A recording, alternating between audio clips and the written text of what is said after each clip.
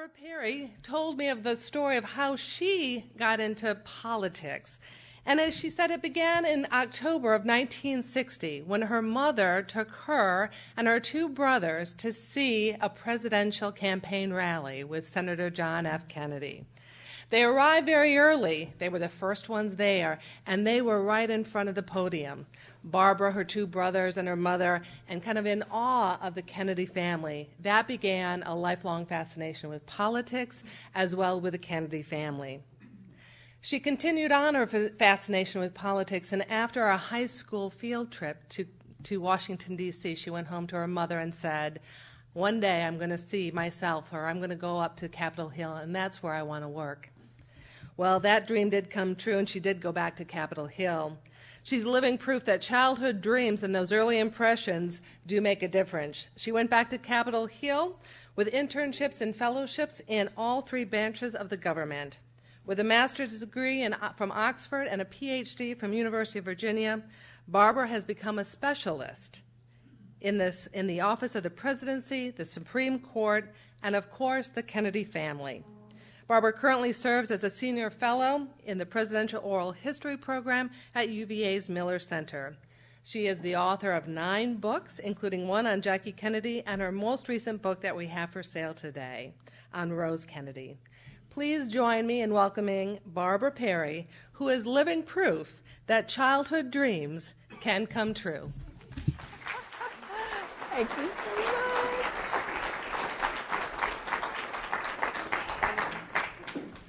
Well, thank you, Cindy, so much for that wonderful, wonderful introduction, so innovative. And I have to say, my mother, I think, is on high, looking down and smiling and very happy today. And thanks to her for taking me to that rally. And she would say, "Don't you remember we stood right in front of the podium?" I'd say, "Mother, I was only 4. So I remember the balloons and the confetti and the crowds and the excitement of the people. But I'd say I can't remember what Senator Kennedy said, so I actually went back over the years and looked up the speech, and it was a pretty standard campaign speech. So what we want to do today is talk a little bit about the different facets of Rose Kennedy's life.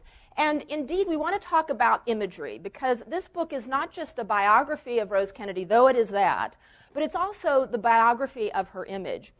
Also, I want to tell her story, and you notice I underline her, because so often in her history, she has been overwhelmed by the men in her family. First, her father, the famous Boston mayor, Honey Fitz, for whom President Kennedy was named, then her husband, Joseph P. Kennedy, then her 3 sons who went on to fame in politics. Also, what can possibly be said that's new about Rose Kennedy and her family? And I'll tell you that in just a moment. Also, I want to talk about her political contributions, which were prodigious, but for which I don't think she gets enough credit. Certainly in her family she does, but not necessarily from historians.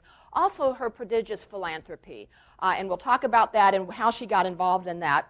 A little bit about the private Rose. What didn't we know about her that I was able to discover when they opened her 250 boxes of archives at the Kennedy Library in 2006, which is how I got into this project.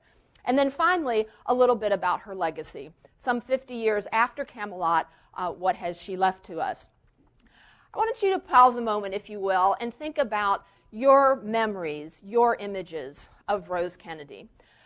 Well, first of all, the family really starts to come into the public consciousness in 1937. This picture is taken just about this time. This is the one on the far left.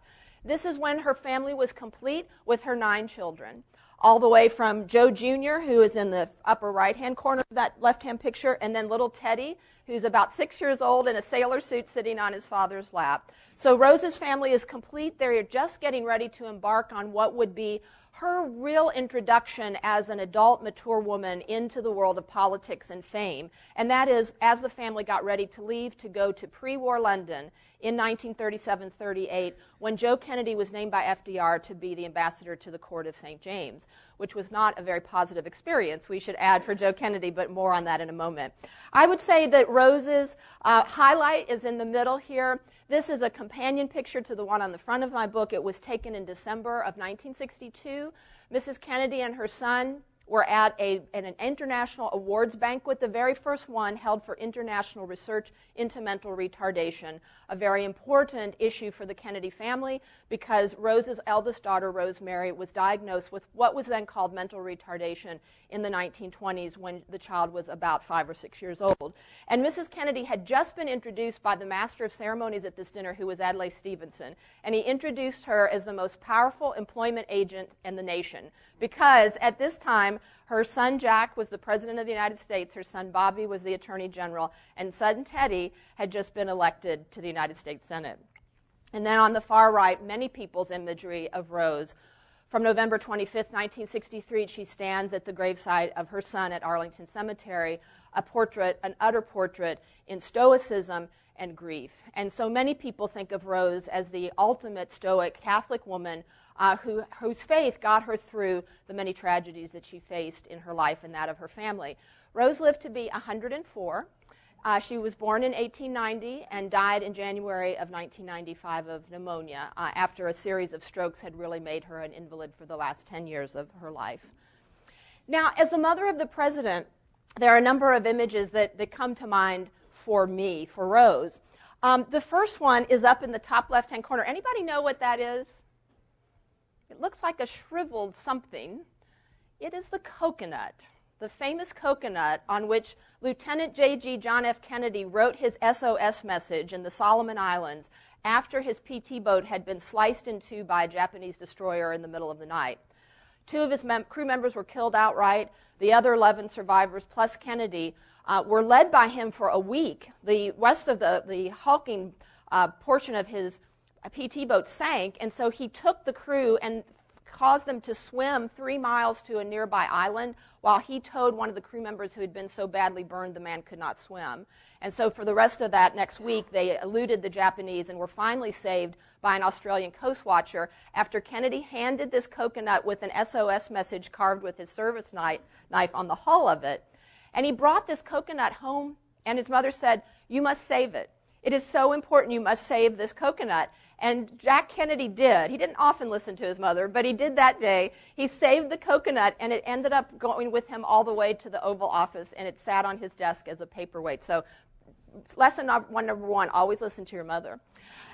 On the left here is, again, a highlight for Rose.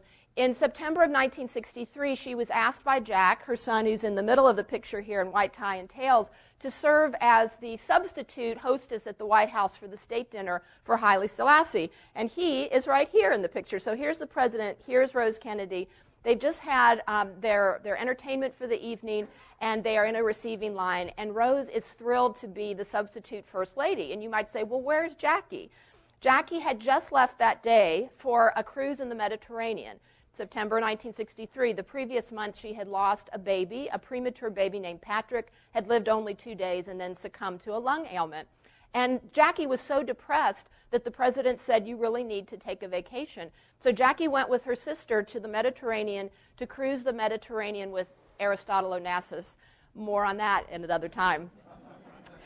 This note is one that, in addition to the 250 boxes of archives that I sifted through, I also discovered private collections of Rose's papers and letters online, and I was able to acquire them. And this is one that is very typical of Rose. She sent it at this very time that she was staying at the White House with her son in September 63, and you'll notice that it says in her very distinctive handwriting, "Dear Mrs. McNamara," this is the wife of the Defense Secretary, and you'll also notice up at the top, the White House, Washington. From the moment Rose began to know important people, she, number one, as a child began to collect autographs from important people, and 2, whenever she stayed in a famous or historic home, she would send notes on the stationery from that historic home to all her friends and family.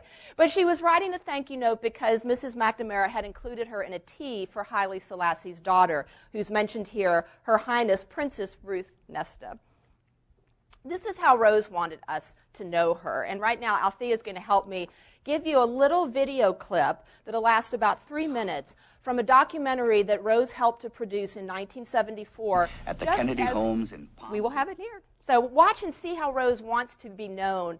This is in the early 1970s. She's being interviewed by Robert McNeil, first in her home in Hyannis. And we're going to see at this time she would have been in her early 80s. First of all, notice how she looked, how she wanted to be known, and how she is going to be interviewed. And keep your fingers crossed. At the Kennedy homes in Palm Beach and Hyannisport, talking with her about the life and family, the triumphs and tragedies that millions of people around the world have lived through with them.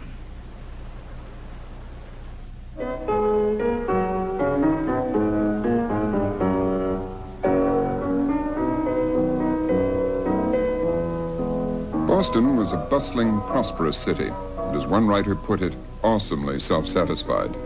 It gave birth not only to the American Revolution, but the economic prosperity which followed. In mid-19th century, it absorbed thousands of desperately poor Irish, escaping from death in the potato famine. One of these was a farm laborer from County Wexford called Thomas Fitzgerald. One of his 11 children fought his way to the top. John Francis Fitzgerald, known as Honey Fitz, became mayor of Boston, and Rose Fitzgerald was his eldest child. She was beautiful, poised, well-educated. She spent a year abroad studying French and German. Her debut was marked by a civic holiday. But for all her charms and her father's success, the Fitzgeralds were still Boston Irish, and the doors of old Yankee society were closed. Well, we just grew up thinking that the Yankees, as we call them, were in one group, and the Irish Catholics were in another group. And it was understood, and I knew when I grew up that I would not be admitted to their clubs. And I knew I was as well educated as any of them. And at my debut, I had all Catholics. And then you'd marry a Catholic. In some ways, it was much easier.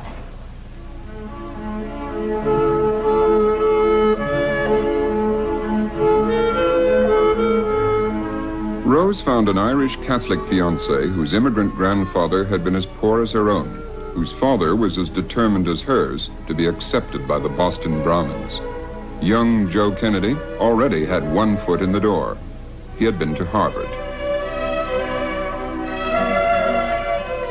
My father didn't think I should marry the first man who asked me, and still I was very much in love, and still I didn't want to offend my parents.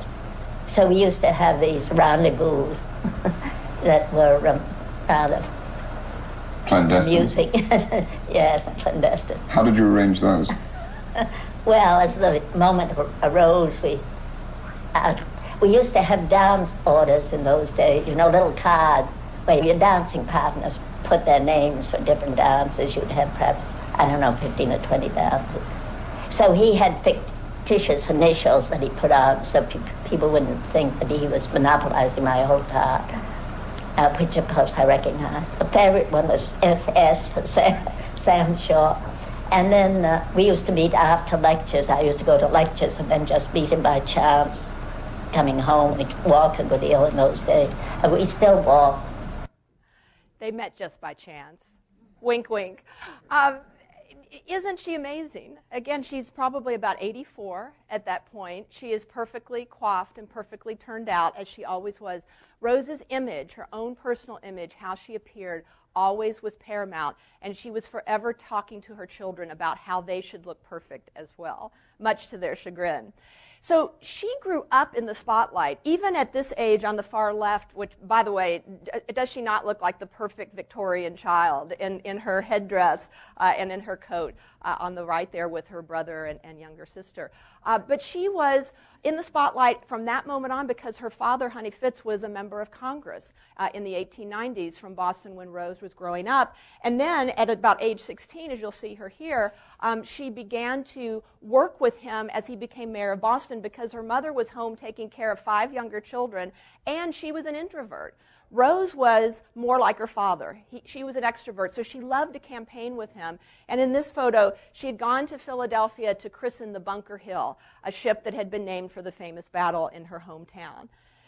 Then she began, as she got into the Gibson Girl era, so now she's an older teenager. She's with her father, Honey Fitz, who has the hat over his heart. They are at a Boston parade. This is about 1910. And she's surrounded by her younger siblings. But again, no sign of Mrs. Fitzgerald. Mrs. Fitzgerald is home, apparently cleaning house rather than taking care of the children that day. But Rose is just smiling, beaming as the Gibson Girl in this photograph.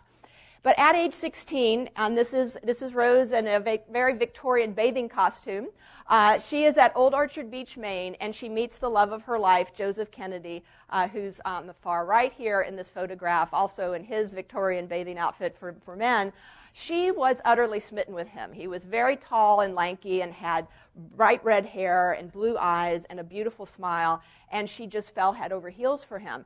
As she said, her parents did not approve. Her father had picked out another beau for her, a boy from the neighborhood he wanted her to marry. But you know what happens when parents don't approve of a young person's beau. That person only wants to have that beau even more. So even though Honey Fitz sent Rose away to a Prussian convent for a year, she only pined away for, let's just say she didn't become a nun. But she became the top student in the Prussian convent because whatever Rose did, she had to be number one and she had to be perfect. And so her big day arrived in October of 1914. She became Mrs. Joseph B. Kennedy. And woe to anyone who would refer to her as Mrs. Rose Kennedy in a letter. She would write back and say, "Excuse me, I am Mrs. Joseph P. Kennedy." Now, you probably know that the marriage was not perfect. As Rose wanted herself and everyone around her to be, her husband was not perfect. He was a serial philanderer, as had been her father and some of her sons. She had to put up with the fact that she no doubt knew that when her husband went to Hollywood in the 1920s to become a producer, he took up with Gloria Swanson. And Gloria Swanson was the person he was managing, but he was also having a torrid affair with her. Rose only one time in the 3 years Joe was in California went to visit him. She returned pregnant with her 8th child, soon to be at one point Ambassador Jean Kennedy Smith.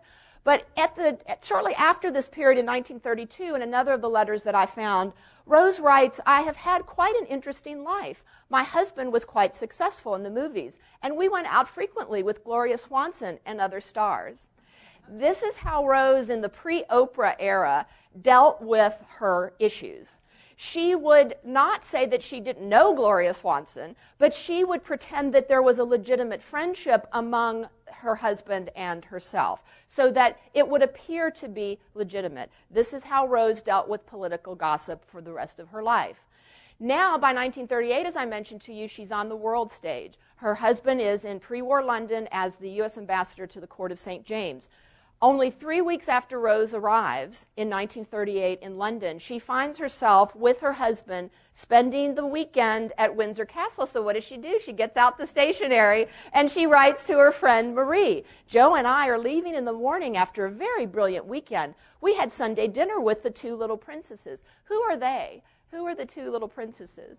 The current Queen Elizabeth and her younger sister, Princess Margaret, and then she refers to the king and the queen, so that was King George VI and Queen Elizabeth, the current Queen Elizabeth's mother. And Rose concludes, they are all charming. So I promised you what's new. Well, my brother said, "Well, did you find out Rose was a pole dancer?" No, I'm sorry, I didn't find out anything scandalous such as that. However, I have, as a scholar, I think, developed a pretty new theory about Rose Kennedy, and that is most people give Jacqueline Kennedy, her daughter-in-law, the benefit of having developed the Camelot label and imagery shortly after her husband's assassination in 1963. I say you can back it up to the 1930s and the 20s when Rose literally produced her family of 9 children and then attempted to make them as perfect as possible, at least in terms of how they looked. So this is a photograph of the entire family in 1938-39 at the American Embassy.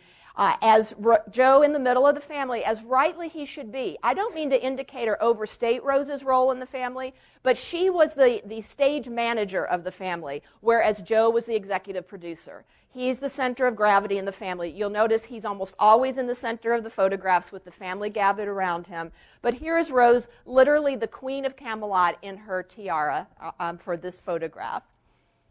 Now, Rose has a very unique style, and Althea's going to help me with this as well. So again, keep your fingers crossed for the technology gods. We're going to show about just a 2-minute clip here, so 2.5 minutes, of Rose campaigning eventually towards the end of these 2 minutes with son Bobby. And this was produced by NBC when she turned 100. The last 20 years or so, the idea of devoting one's life exclusively to marriage and children has lost some of its luster. In the last 20 years or so, the idea of devoting one's life exclusively to marriage and children has lost some of its luster.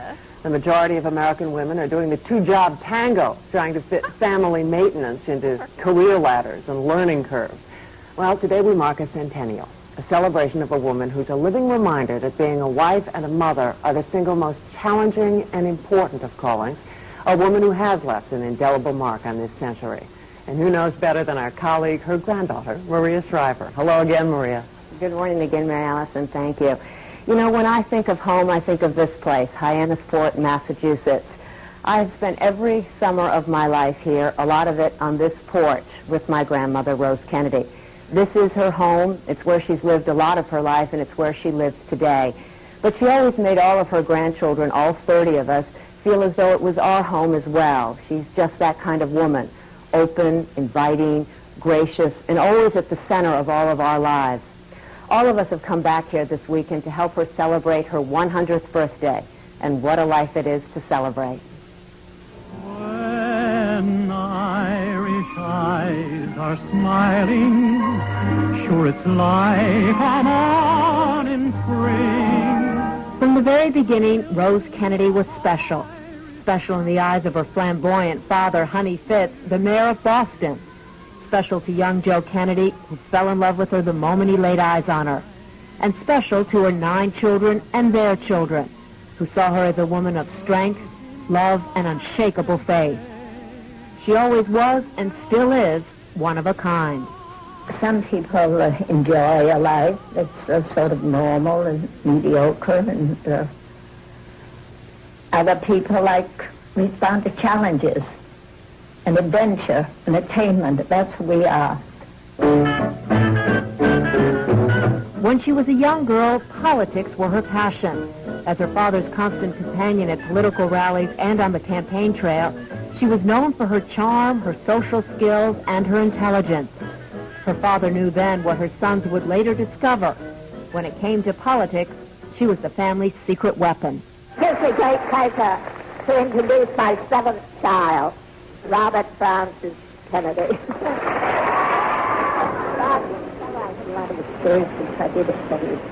Yeah, I know. I'm going to tell him you did. Well, why don't you give your own speech? See, that's it. We don't have, my brother and I never, the reason she's never introduced any of us before is because we never go on the same platform with her. Couldn't possibly compete with that. I just love that last 30 seconds because that is vintage Rose.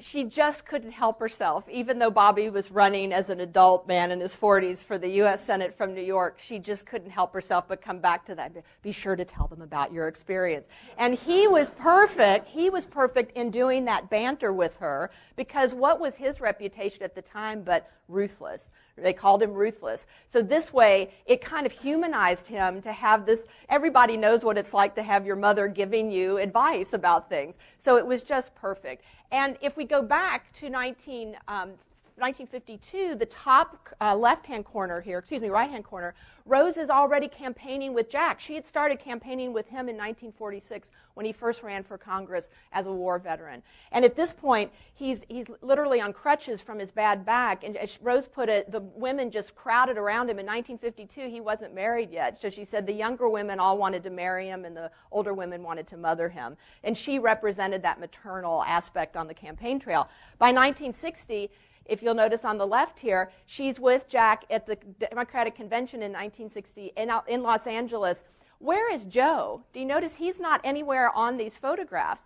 Joe is politically toxic because of his poor showing in England in the pre-war London era, because he was viewed as an appeaser, as an anti-Semite, as someone who was completely politically toxic. So he was pulling the strings behind the scenes with his money and his political strategy, but it was Rose who was able to go out and represent the Kennedy-Fitzgerald clan on the campaign trail. So whom did Jack pick to go with him when he accepted the nomination that night but Rose? And she's even doing that kind of queenly wave to all the people out in the audience. And then finally, this picture down in the lower right-hand corner is of Rose campaigning in 1970 for Teddy, with Bobby, who is by this point, sadly, has been assassinated in 1968. Rose is with her eldest grandchild, Kathleen, Bobby's eldest child.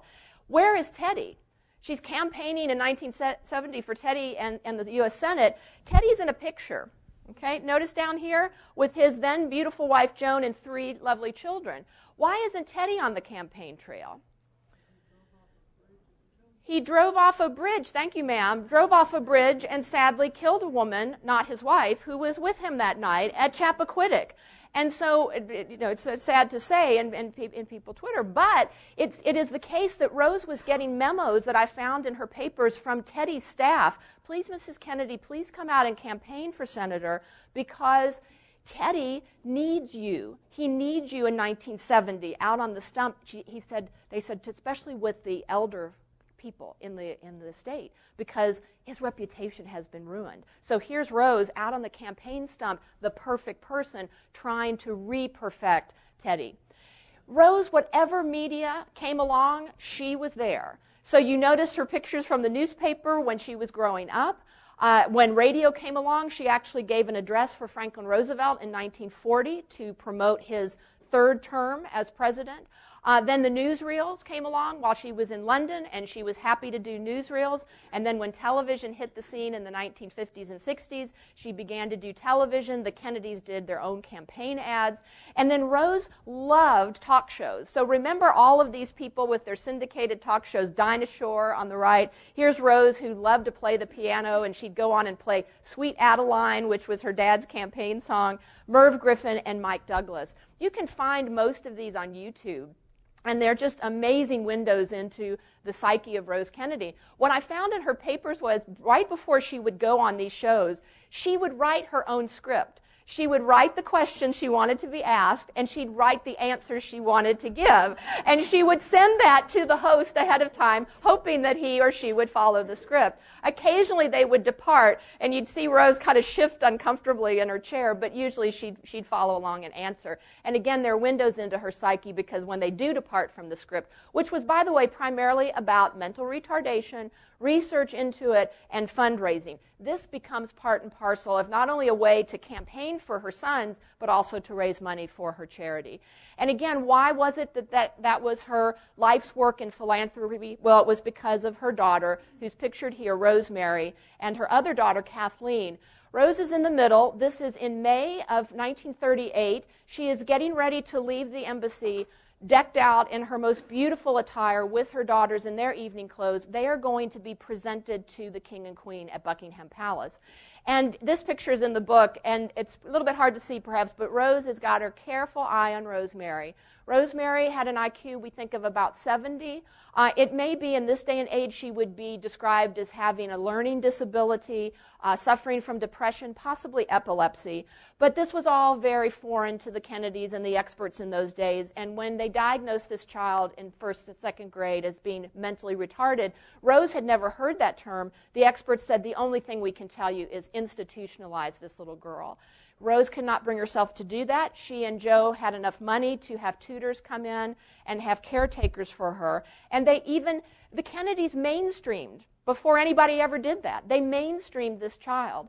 And so now in her late teens and early 20s, she goes with the family to London, and she's even presented to the King and Queen at Buckingham Palace. And yet in 1941, Joe, without consulting with Rose, subjected Rosemary to a lobotomy. It was a procedure that at the time was thought to reduce anxiety and depression, and it was accepted, an accepted medical practice, and it went badly wrong, and Rosemary was infantilized. And all of the work that Rose and the family had put into raising Rosemary to mainstream her was now all for naught. And the one thing they didn't want, to have her institutionalized, she was institutionalized from that moment on until she died in 2005 in her mid-80s.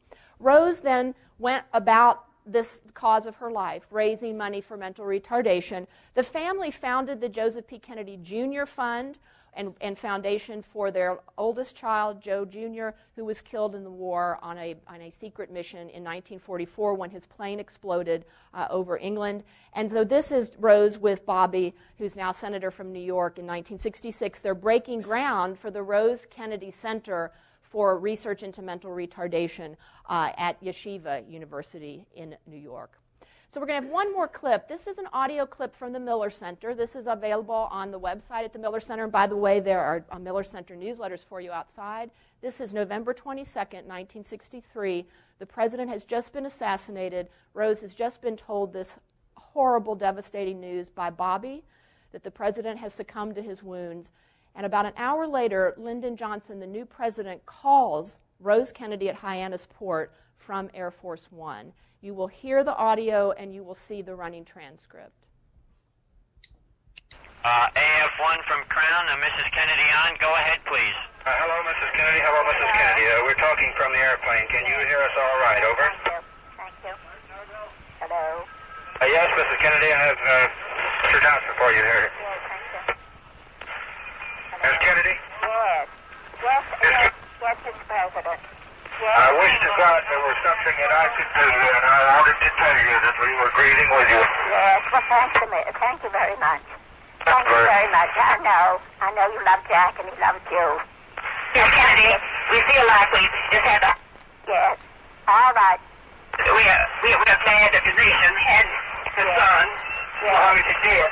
Yes, well, thank you, Lady Bird. Thank you very much. Goodbye. Yes. Love and prayers to all of you. Thank you very much. Goodbye. Goodbye. Goodbye. Isn't it amazing that she's the one with the stronger voice? Lady Bird is the one who's becoming emotional. Her voice is breaking. And even though Rose had that very thin, reedy kind of Boston accent, and she began to have chronic laryngitis in her later years, but she's the one that's holding firm. She's the one who's stoic. And do you notice what she calls Lyndon Johnson? Mr. President. Even the steward who's putting the call through from Air Force One with Lyndon Johnson right there says, it's Mr. Johnson. He can't bring himself yet to say, it's President Johnson. But Rose Kennedy, always perfect, always the wife of the diplomat, she's already gone on, and it's now going to be Mr. President to Lyndon Johnson. And then imagine 5 years later, the same thing happens. And as she said in her own memoir in 1974, if this had been written in fiction, people would say, well, that could never happen. But once again, her beloved son is taken from her by an assassin's bullets. And so wherein the day, November 22nd, she kept saying, why? She was out walking on the beach of Hyannis. The nurse at the family, who was now taking care of Joe, who in 1961 suffered a devastating stroke and was virtually struck mute until the end of his life in 1969, Rose just kept saying, my son, my son. The nurse just kept hearing her over and over utter, my son, my son. And this photograph is of Rose at St. Patrick's Cathedral in 1968, June of that year, for Bobby's funeral. And Rose said the only way she got through was through her faith and to imagine the Blessed Mother. And she said, I just kept thinking of the Blessed Mother at the foot of the cross and how she stood there and kept vigil over her crucified son. And she said, that's the only way I got through seeing Jack's casket at the funeral at the Capitol and Bobby's at St. Patrick's in New York. Now, in searching for solace, she wasn't perfect. She did go to Mass every day and say the rosary every day, but she was only human. And so at night she found she had nightmares, she couldn't sleep, she had insomnia, so she began to take sleeping pills. And I found in her travel lists, in her documents, that she took a whole pharmaceutical cornucopia with her when she traveled abroad. She was very much tied to pharmaceuticals to get her through, sleeping pills, anti-anxiety medication that would try to help her. You can see the sadness in her face, the top left-hand photo here. This is with Marc Chagall, the artist at the Riviera in May of 1964. She just she always liked to travel, but after all these tragedies, she traveled even more, just to get away. But she said, I'd go to Paris, and people would remember my son, and they would come up and they'd break down into tears. And so here she was trying to get away from all of her pain and her grief, but people would always remind her of her sons. When she turned 80, she went to Addis Ababa. She traveled 25,000 miles to visit with Haile Selassie, whom she had hosted in 1963 at the White House. They discovered that they had almost the same birthday, the end of July. And by the by, I know that Rose Kennedy would be so thrilled that this year on her birthday, July 22nd, the next King of England has been born. So Rose now shares her birthday with Prince George of England. So here she is curtsying to Emperor Haile Selassie. She was very proud that at age 80, she remembered how to curtsy from the Prussian nuns in the convent. And so she spent the rest of her life then cementing the legacy of Camelot that she had helped to create, as I say in the book. On the left-hand side here is a photo of Jack's room at Harvard in Winthrop House. That has been owned now by the JFK Institute of Politics at Harvard. Rose went back in the late 60s and dedicated it to the president, and it is now been refurbished to look as it did when he was there, though I'm sure it's much neater now than when he lived there. I actually had the honor of staying there when I was doing my research at the Kennedy Library, and I must say I felt a bit haunted by the spirit of President Kennedy. On the right is Rose breaking ground for the Kennedy Library in Boston. Some of you may have been there. It's at Columbia Point in her old neighborhood of Dorchester. She's surrounded by Caroline, John Jr., and Jacqueline Kennedy on the far right. And then as we come to the end, this is Rose's legacy. When her son was killed in 1963, she took over. She bought the house he was born in Brookline, Massachusetts, and she had it completely refurbished and sent back to the 1917 date on which he was born there. And then she turned it over to the American people. She gave the deed back to the American people. And on that day in 1969, at the dedication, she said that what you do with your child can influence not only him, but everyone he meets, and not for a day or a month or a year, but time and eternity. And that was what Rose hoped would be her legacy to her family and to her country. So I want to say thank you so much for your attention today, and I would be happy to entertain your questions.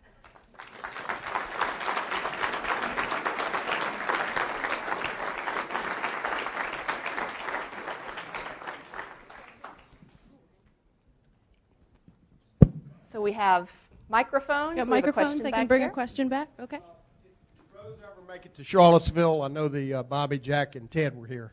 Was she ever down here when they were here? Yeah, so the question is about Bobby and Teddy. Certainly did their law school careers here. Jack came to give talks, to give speeches, particularly in 1958 when Teddy was a student here. He asked his senator brother, Jack Kennedy, to come down and give a speech to the law school. So we know that all three brothers were here, and Bobby and Teddy for a long period of time.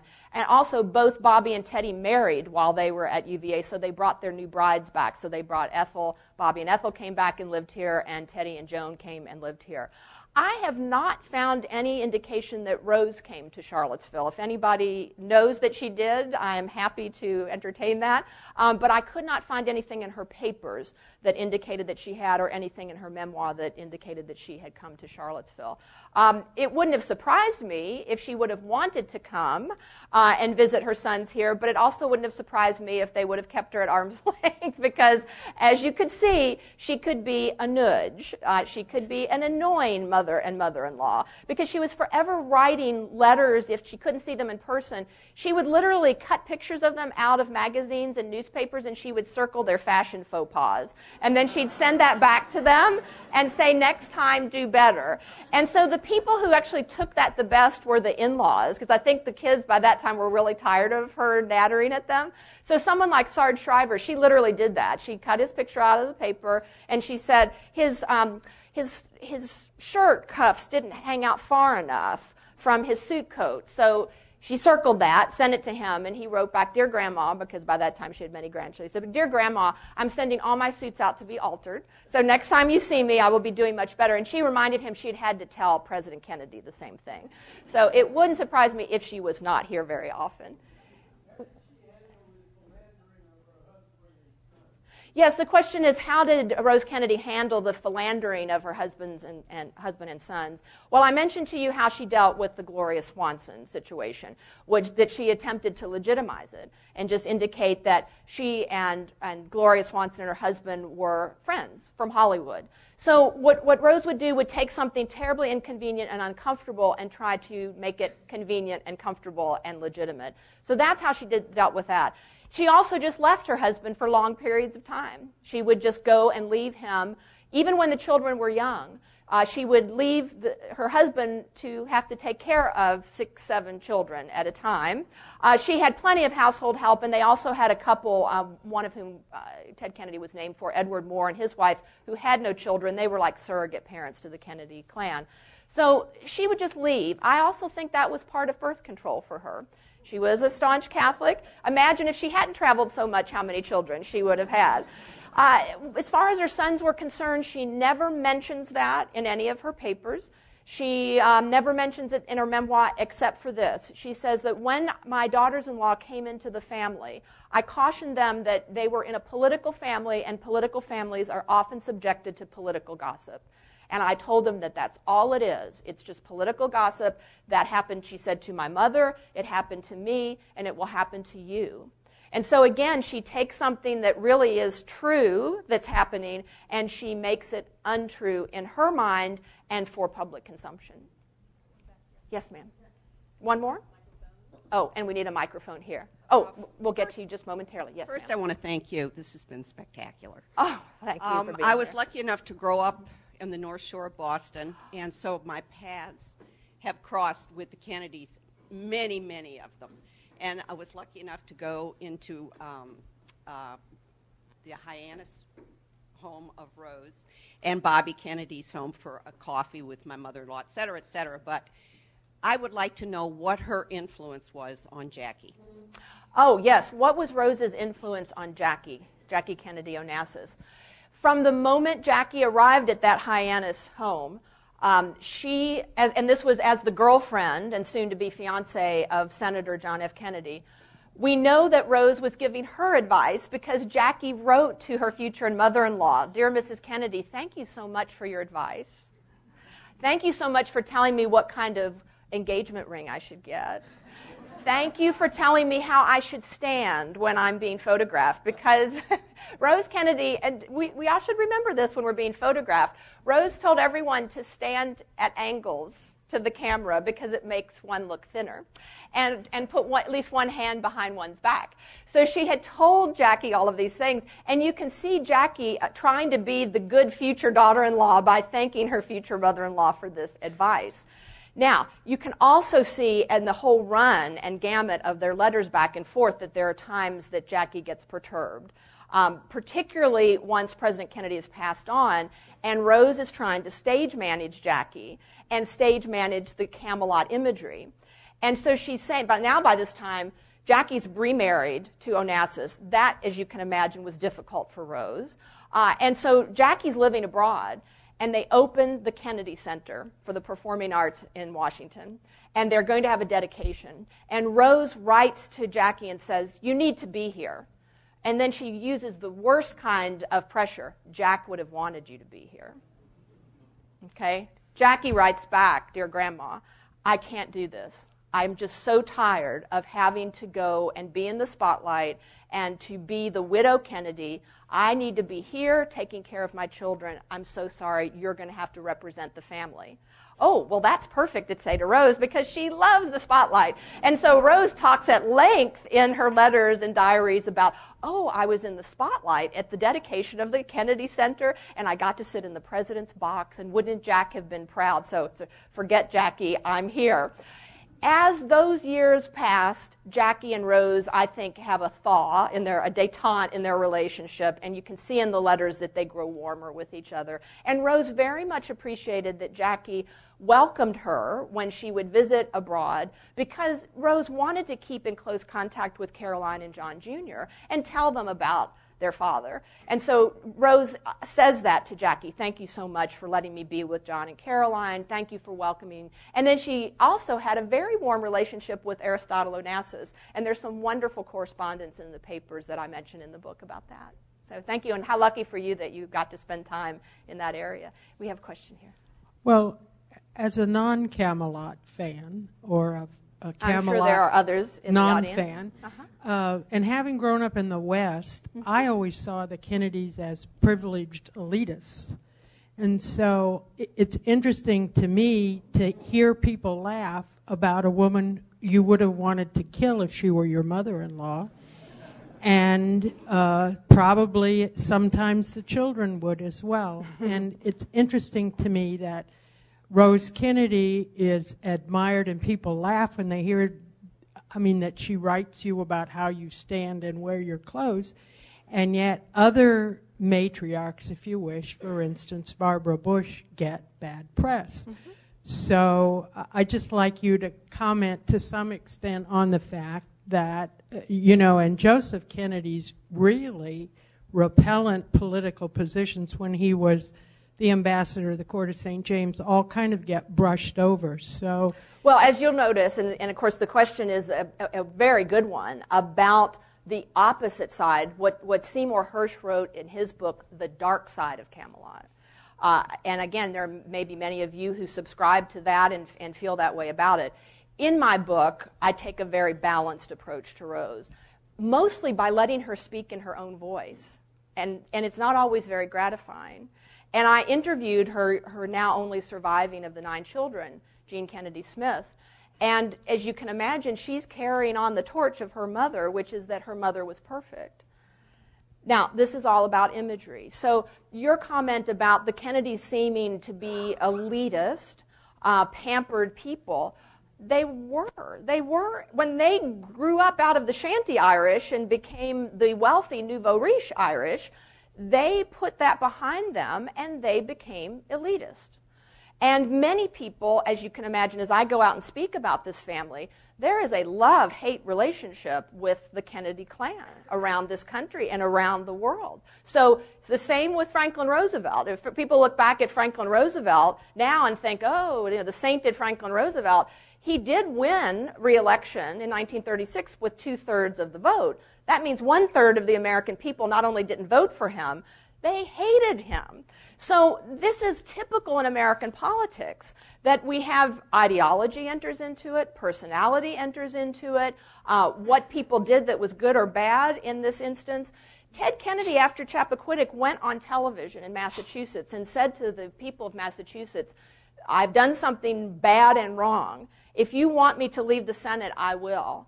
And do you know that loads of letters came in saying, don't leave the Senate. This is after this man had caused the death of an innocent young woman.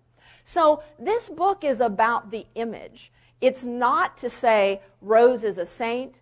It's not to engage in hagiography or to engage in a fawning portrait of her or her family or even that image, but rather to say, here is the story of how this woman added to that image. And then people who accept the image can say, oh, isn't that interesting? This is how Rose helped to create Camelot, which maybe other people assigned to Jackie. And then those like yourself and others who have a negative vision of that image and say, gee, wasn't that image papering over a host of flaws and ills? And in fact, I've just written for the Fredericksburg newspaper a retrospective on Jack Kennedy that they're going to publish right before the 50th anniversary of the assassination next month. And I end it with a phrase that says, Rose Kennedy said to her children from the Gospel of St. Luke, from those to whom much is given, much will be required. And Rose used to say, my sons could have lived as playboys, but instead they served their country. Well, they did serve their country. One gave his life for a country. One almost gave his life for a country in the war. And then 2 gave their lives for their country in politics. But it doesn't mean that they were perfect or that they weren't living as playboys while they were serving their country. So I say in the very last sentence of this piece that Jack Kennedy lived up to some extent to that St. Luke adage by not being a full-time playboy, but rather serving his country in part. But I said he didn't think, nor do many members of that family think, that the ordinary rules of life apply to them. And so I said what that caused him to do was behave recklessly, which in some ways accounts for his epic achievements and his prodigious flaws, is how I put it. Do we have time for one? One more? One more? Yes, ma'am. Or one? Oh, we can do more. Okay, yes, ma'am. To what extent was Rose Kennedy sincere in her democratic beliefs? I mean, democratic as With a small d. Oh, a big D. Oh, the question is, to what extent was Rose Kennedy sincere about her democratic beliefs, and you mean big D, Democratic Party beliefs and ideologies? Rose was not an ideologue. She was not a practicing politician. She was good at stump politics. She was good out on the stump. And that's why her sons wanted her there but didn't want to be with her because she was annoying. So she was really great at grassroots politics, going back to her father and being at her father's side in grassroots politics. She was a dyed-in-the-wool Democrat, a Massachusetts Democrat with a big D. Back to this woman's point, I'm not sure I would say she was a Democrat with a small d, because as she grew up and grew out of the immigrant stock whence she came, she became elitist. And that is also very clear in her papers. So she wasn't a politician in terms of policy. She was not an ideologue in terms of democratic ideology. But I think she considered herself, rightly so, a lifelong big D Democrat. And Doris Kearns Goodwin talks in her book, The Fitzgeralds and the Kennedys, or The Kennedys and the Fitzgeralds, about Joe toying with the idea of becoming a Republican in the 1920s because he had earned so much money. He made his millions on Wall Street before it was regulated and out in Hollywood as an executive producer. And so he began to think about being a Republican. And according to Doris Kearns Goodwin, it was Rose who said, don't leave the reservation. So she was very much a staunch, big D Democrat, but not an ideologue and not a policy person within that construct. There was a question. Got one over here. Oh, one moment, yes. I just have a quick question. You mentioned the daughter who had a lobotomy and was institutionalized. Did Rose ever go and visit her, or can you sort of speak to that for a minute? That's a great question about Rosemary, her eldest daughter, born in 1918 at the height of the Spanish flu epidemic. We don't know if that might have had something to do with it. Also, Rose gave birth to most of her children at home under fairly primitive conditions, even though by that time they were certainly in the middle class and she had a doctor with her. But it's possible that something went wrong in the birth process. They never knew why Rosemary had this low IQ, suffered from seizures and depression and anxiety. But after her lobotomy, and as I say, she was institutionalized by Joe Kennedy, Rose and the whole family were told by Joe Kennedy that she couldn't be visited because it would set her back and it would upset her. So Rose, who had given her life to helping this young girl be mainstreamed as best she could, and teaching her how to play tennis, and teaching her how to dance, and teaching her how to swim, and teaching her how to be presented to the king and queen at Buckingham Palace, did not see her daughter, we think, for the first time until the late 1950s. And so that whole period of time passed with this ache in the heart of Rose Kennedy. And she told Doris Kearns Goodwin at one point, that's the only thing I can't forgive my husband for. So apparently she forgave his philandering, but she couldn't forgive what he did without consulting her to their daughter Rosemary. Some of the most poignant correspondence in Rose's papers, as you can imagine, are from Rosemary. Before she had the lobotomy, there are loads and loads of letters to her father and to her mother. And they look to be, even when she's in her late teen years, from a child in grade school. She has trouble writing. She could never graduate to cursive writing, for example. Rose changed her handwriting. So that very distinctive handwriting you saw on the screen, Rose changed her handwriting so it would be easier for Rosemary to read. And then Rosemary is very aware when the war begins, she's the last child left behind. The Kennedys all go home except for Joe and Rosemary because she's thriving in England. They found a wonderful convent for her there, and she was thriving. And she was writing to her dad, "I'm so glad I'm the last one here to take care of you, Daddy."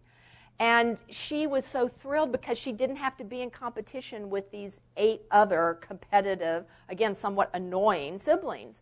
So she was very, very pleased to be there. Then when she has the lobotomy, there are very few letters from her, just a few childlike scribbles to her parents. But Rose is writing to her during that period, and certainly after Rose begins to visit with her. But it's very typical of Rose. She would go out to Wisconsin, to the institution where Rosemary was based, and she would stay for maybe only a day or so. And she was really concerned that Rosemary have a mink coat. You just want to say, Rose, that's not what Rosemary needs. Rosemary needs you. She needs her mother. Then as Rose aged and she was having trouble traveling, she did write to the nuns, the caretakers in Wisconsin, and say, do you have a convent near me at Hyannis? Because I would love to have Rosemary closer to me. So in Rose's later years, she almost wanted to gather her daughter closer, probably as well as that Rose was losing her children one after the other. They were all leaving her and leaving her life. So that might have been another reason that she reached out. But those just tore at my heart. Again, you can have your views about these people politically or the mistakes that they have made and did make, but that's just a mother missing her daughter and being very upset at what had happened to her. I think we have one more question. Okay. I was growing up in Ireland when Jack Kennedy... That's your green shirt. That's right. Instead of orange. I'm refereeing a rugby game here later today. UVA against NC State. For those of you who want to see a real football game. The way real men play. That's right. Without padding, I was told.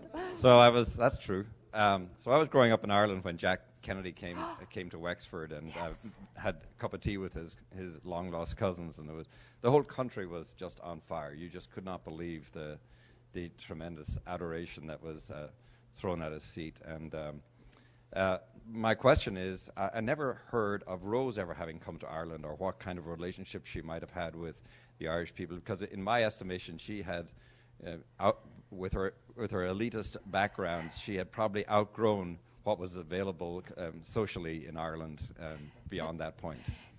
All good points that you're raising. And there is a lovely book that was written about 2 years ago by, I understand, an Irish chat show host named Tubridy.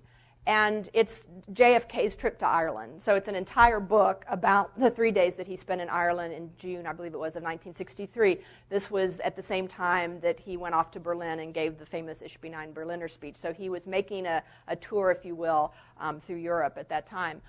So yes, he according to his closest aides, he re-embraced his Irish heritage, because what had his father done by taking the family out of Boston in the mid-1920s? Jack Kennedy only lived in Boston for his first 10 years, and then the family was removed by Joe Kennedy to go to New York to get away from the Yankees, as Rose called them, the Brahmin Yankees, who, of course, did not like and were very prejudiced against the Irish Americans. So Joe sent his kids to Protestant prep schools, to Harvard, the sons, to get them out of their Irish roots, if you will. So really, Jack Kennedy re-embraces his Irishness, as it turns out, at the end of his life. He doesn't know it.